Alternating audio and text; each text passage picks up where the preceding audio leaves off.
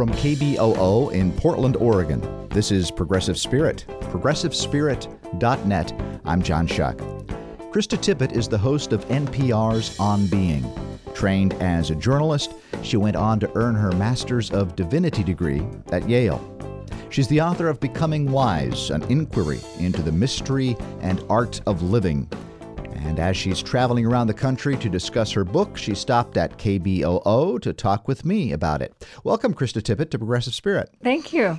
So glad to have you here. Let's start off with the big question here. In the biblical book of Job, the character Job waxes poetic and then says, "Where shall wisdom be found?" And so then Job answers his own question and says, "God," and that's kind of not really an answer.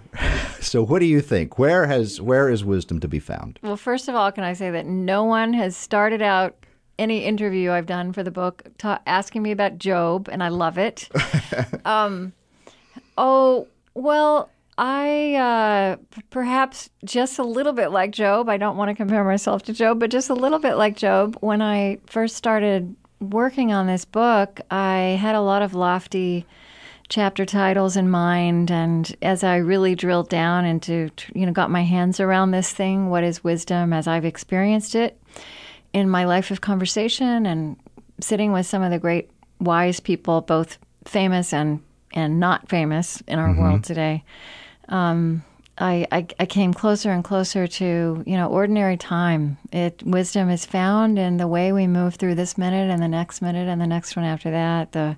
The raw materials of wisdom are, in the words we speak and the physical imprint we make on the world, how we're able to take in pain and loss and integrate those things into our wholeness as we move forward.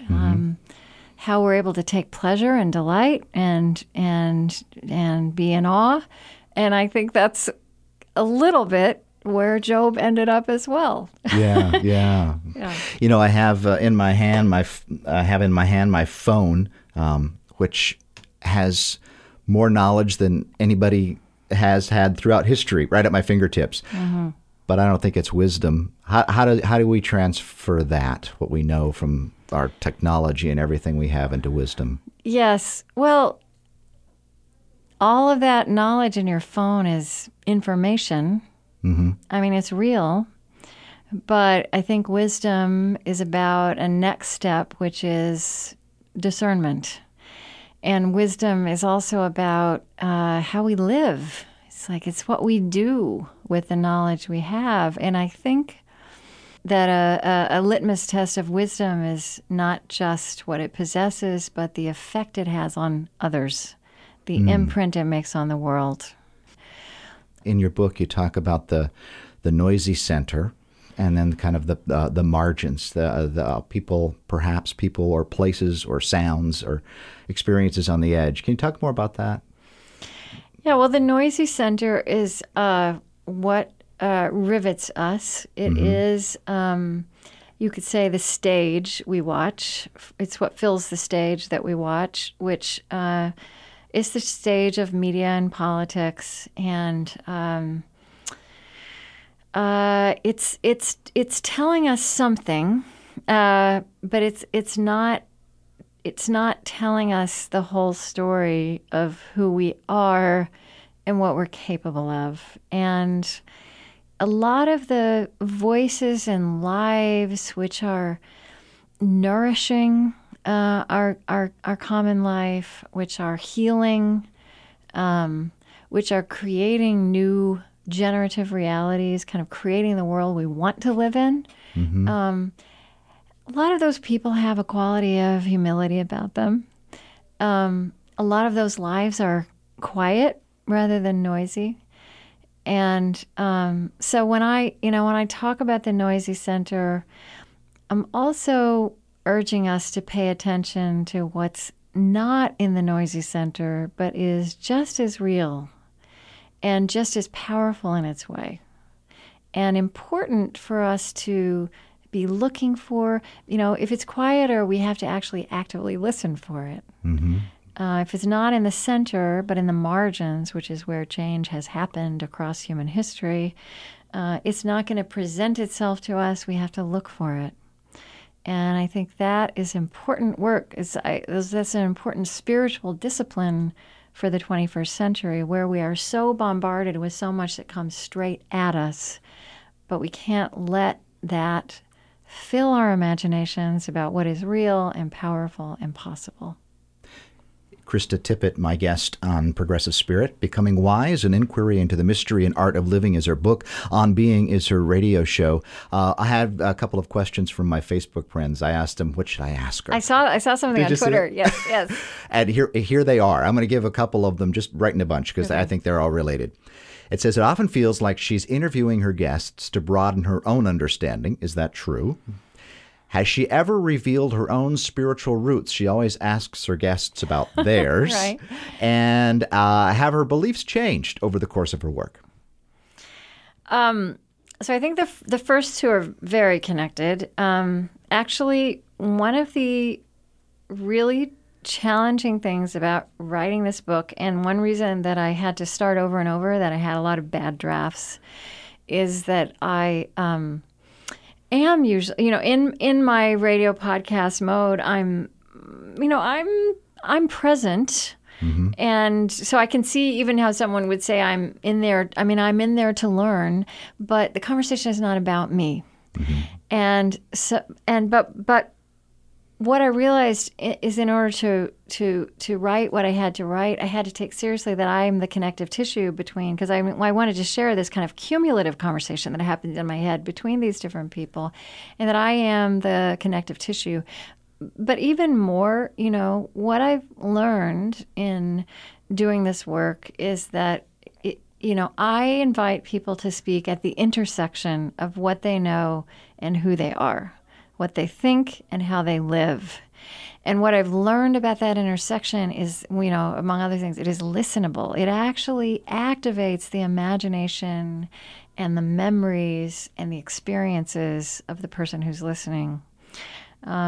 So I had to put myself in the book. So I actually did write about, my spiritual background. And I actually got more honest about that in the course of writing the book than I have really been even when I have talked about it before. Okay. Yeah. And I guess to the question of, whether I'm doing this for myself, I think, and you experience this too, I think part of the magic of radio is that on the one hand, you and I are sitting here alone together in a studio having this intimate conversation, but when it is transmitted out, everybody who's listening is also in the room. Mm-hmm. And if I am here as a human being, kind of on behalf of others, like using this as an experience to learn and to search, then I'm a better steward of that responsibility and that privilege I have to be in the room. Yeah. And your spiritual roots, connected, you write about your grandfather, Southern Baptist preacher. Mm-hmm. I grew up a Southern Baptist too. There you go. So what? That's part of your spiritual root to his spirituality. Absolutely. And his wisdom. He was the towering religious figure of my childhood, and he was full of contradiction, which I realized that those contradictions were formative for me as much as the very clear doctrine that he preached. He was pretty much a hellfire and brimstone preacher, and he had lots of rules. Anything that might be fun was probably forbidden. Don't drink, smoke, chew, or hang around. Well, not even just that. It's like everything was a slippery slope. So you couldn't just not have sex, not drink, not smoke, but you couldn't dance or wear shorts or play cards or go swimming, because these would all potentially lead to temptation. But my grandfather, I also, even as a very young child, was aware he was a really passionate person. I think he was a little bit. He was keeping his own passions at bay with his rules, and he was funny. So when he talked about God, there was nothing funny about it. And, heaven was a really scary, small place where even Methodists weren't getting in, really. But my grandfather, the way he walked through the world, he was so loving. He was so generous. He told corny jokes. So I think he also had a lovely big mind, but he had a second grade education. So I felt like he was frightened of his own powers of questioning and, the critical attention he might pay to his Bible. But I think even experiencing his fear and maybe the kind of curiosity that generated in me as a child, I think all of those things form us. It's we get the full body experience of the adults in our lives, even the things they're not saying. In fact, maybe more the things they're not saying. Right, right. I get asked this question a lot, and I don't know how to answer it, so I'm going to have you help me out with it. I get asked, do you believe in God? And so if you were asked that question, how would you answer that? Okay, so I have not. So recently, a few people have asked me that question, and one thing I say nicely is there's a reason that I don't ask people that question. That is just about the most intimate thing you could ask somebody, just like that, straight on, linear, literal. Also, you're being asked to put words around something that is going to defy words.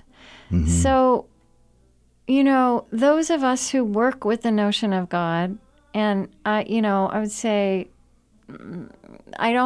one thing I think about God at this point in my life is that the word is just too small. Yeah. And we do have ways of coming at it, and I hope those are not just as much words as they are ways of being, practices, ways we are. But it cannot be captured in a Q&A like that, question, answer. This part of life is just as intimate as anything we could try to talk about. What I will say is one way I found to get not around that, but kind of move into it, is this question I ask people, which is about the spiritual background of your childhood. Yeah. So on the one hand, I think most of us, unless we have a pat answer, which is going to be boring, right? Most of us will be very tongue-tied by this question, who is God? Yeah. On the other hand, what is your spiritual life now? On the other hand, if you ask somebody about the spiritual background of their childhood, the spiritual and religious background of your childhood, I have learned that, first of all, everybody has a story, and this is true whether they, are an atheist, devoutly Christian, Jewish, Muslim. There's a story, and that is actually, that question takes people into a soft, searching part of their experience where a lot of questions live. And, when we talk about religion in public, we're usually not talking about questions. We're talking about answers. But that part of our history holds really searching questions. And that inquiry plants the conversation in a much softer and more searching place than we usually start our public conversations about anything. Yeah. So what was your spiritual background as a child? Yeah, well, okay, now you're holding me to it. So when I was writing this book, I realized that this answer of my grandfather's religiosity, which is always the answer I've given and is a great story, is not the whole story. And that I also... I think this is something people have taught me, too. The person who answered that question with one word, loneliness. That's a spiritual background, too. Yeah. So if I am more searching, I grew up in a family where my father had been adopted when he was 3, in a way I don't think people are adopted anymore. It almost sounded like he was kind of dropped off one day with a brother and a sister. Knew what his name was. His mother tried to kidnap him back a couple of years later. So I grew up in a house where my father was having nightmares many nights that his mother was coming to get him. But in the daylight, we never talked about this. And so there was this, it was almost like like his family history, my family history was like those places on ancient maps where there's a line and it says, here be dragons. Yeah. And so I grew up with the big questions not just not asked, but not askable. Okay. And so I had this incredible kind of discovery in the process of this writing that, part of my passion for asking questions that are hard to ask might trace back to that longing in me. This is kind of an amazing thing about doing this writing. And you went in your career into politics, kind of where all the action is, as a journalist. And then you turned to spirituality, religion. I don't even know what to call it. My program used to be called Religion for Life. And then people would call up and say, religion's for death. I mean, I had to change it. I don't even know what I call it, progressive spirit. Yeah. What do we call all of this? Yeah. But anyway, you went, but it is about big questions or bigger questions. And it was it, again, back to kind of the childhood part of asking the big questions? So you decided to turn to religion or spirituality or whatever we're talking about? Well, I was in divided Berlin. I was working with these great big geopolitical questions and but started to in a place where there were these big geopolitical realities, which you could call that was the noisy center there. But I loved people on both sides of that wall in Berlin, and I saw that those power dynamics and even those nuclear missiles weren't and whether people were on the western side of that wall and had capitalist everything, or on the eastern side and had kind of communist want. The people's human beings' capacity to create a life of beauty and dignity and intimacy, or a life of emptiness, is not defined by the circumstances you're given. And I just got really curious about that, and that led me to. And as you say, I started asking spiritual questions, but it was a long time before I would have called them spiritual. I couldn't even believe I was thinking in those categories or using that language. And then I studied theology because I really had to know if I could take this seriously and whether theology could address the complexity of the world I'd experienced. And I found that it could, and that it was this thrilling discipline in our midst that even somebody who went to church 3 times a week hadn't really known about. Did you have to explain yourself? I mean, religion and spirituality on the media. No, it was I had to fight for this for years. And I first started talking about it in the late 90s, early 2000s, a time of a lot of strident, toxic religious voices in American life, very much amplified by journalists who were happy to hand the microphone to those voices because it made for entertaining lightning rod media. And when I first pitched this in public radio, what came back at me was, well, we're not sure public radio listeners are religious, which is just such a joke, right? I mean, or, like public radio listeners don't have spiritual lives. They've evolved beyond that. And if they do, and we don't know if this is worth an hour a week. And if they do have spiritual lives, they probably want to keep it private.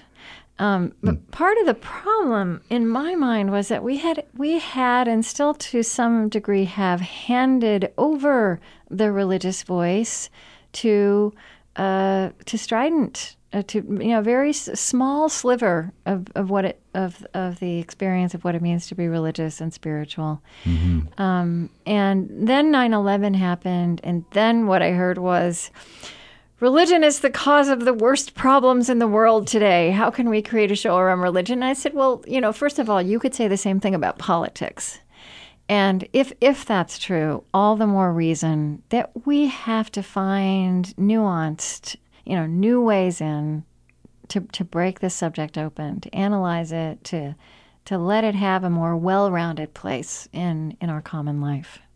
Your chapter on flesh, and I'm thinking about when we talked earlier about God or meaning or where it all is. And I'm wondering, have you noticed in talking with your conversation partners that God has kind of come back to earth in the dirt, in the flesh, in the body, as opposed to kind of an escape? Yeah, absolutely. I think of Kate Braestrup, who's in the book. She's a Unitarian Universalist minister, a chaplain to the game wardens of Maine. And, she says, I love this because there's a lot of talk about spiritual but not religious. She says, I'm religious but not spiritual. Okay. And, that for her, God is all about what happens between human beings. Okay. And that's enough, and that's good enough. Yeah, yeah. And your chapter also moving to kind of to love, with the Beatles, all you need is love. Yeah. Jesus said, love your enemies. Pretty tough. I don't know, was he right? You talk about love being muscular and resilient. Yeah. Well, I think love of enemies, I think we've barely even tried that. Yeah. And if it is possible, it will have to be something muscular and resilient. I like to pose this thought experiment that when Christian voices kind of willfully took themselves out of public and political life in the early 20th century. There was a history to that. There was a moment.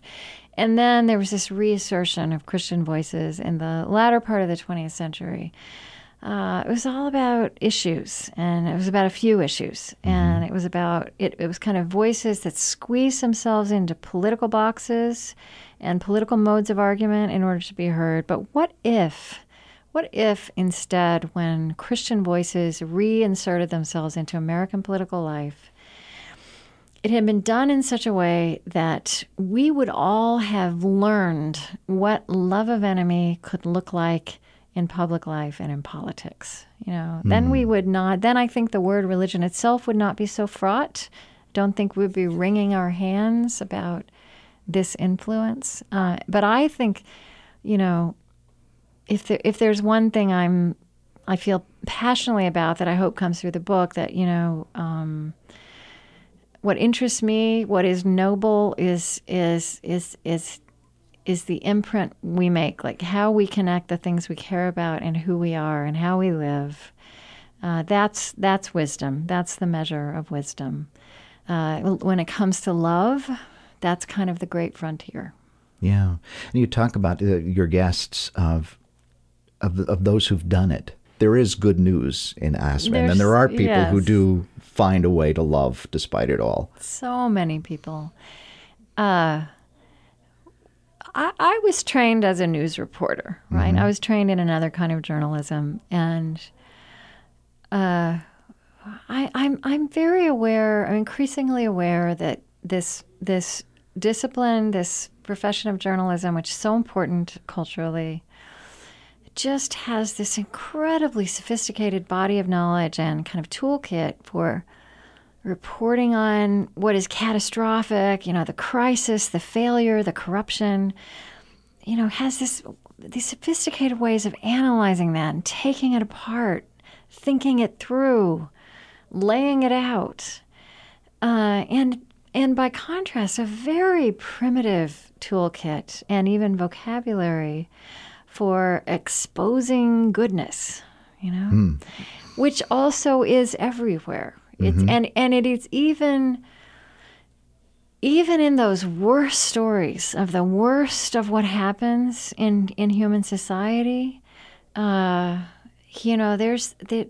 are always the stories of human beings who rise to their best precisely in those moments, and we don't know how to point at it. We don't know how to talk about it in ways that are as riveting as what is bad.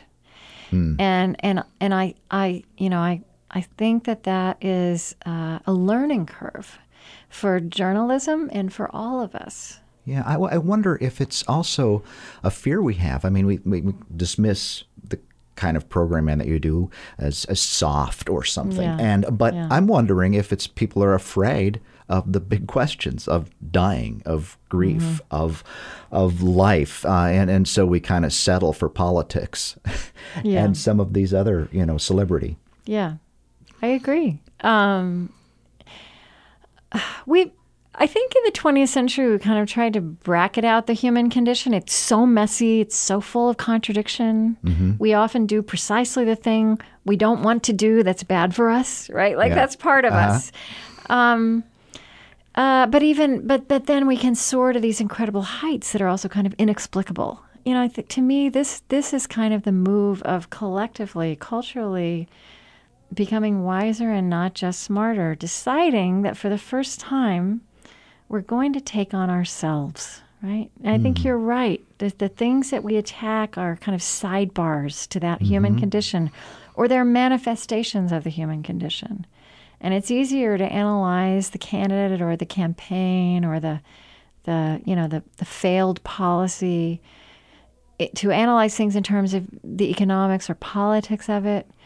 But if we don't take on ourselves, we know this in our private lives, if we don't actually look at the root of ourselves and our motivations and our actions, we will repeat the same things. And that's what I think we're growing weary of that in political and public life. I certainly think the young among us are growing weary of that. Yeah. And they're questioning, how do we really talk about the heart of the matter? Krista Tippett, thank you for being with me today. Thank you for your show, On Being, and thank you for your book, Becoming Wise, An Inquiry into the Mystery and Art of Living. Thank you so much. That was wonderful. You've been listening to Progressive Spirit, progressivespirit.net. Progressive Spirit is a weekly show, free to stations and available through Pacifica. Catch it via podcast on your favorite podcast app. From KBOO in Portland, I'm John Shuck. Be well.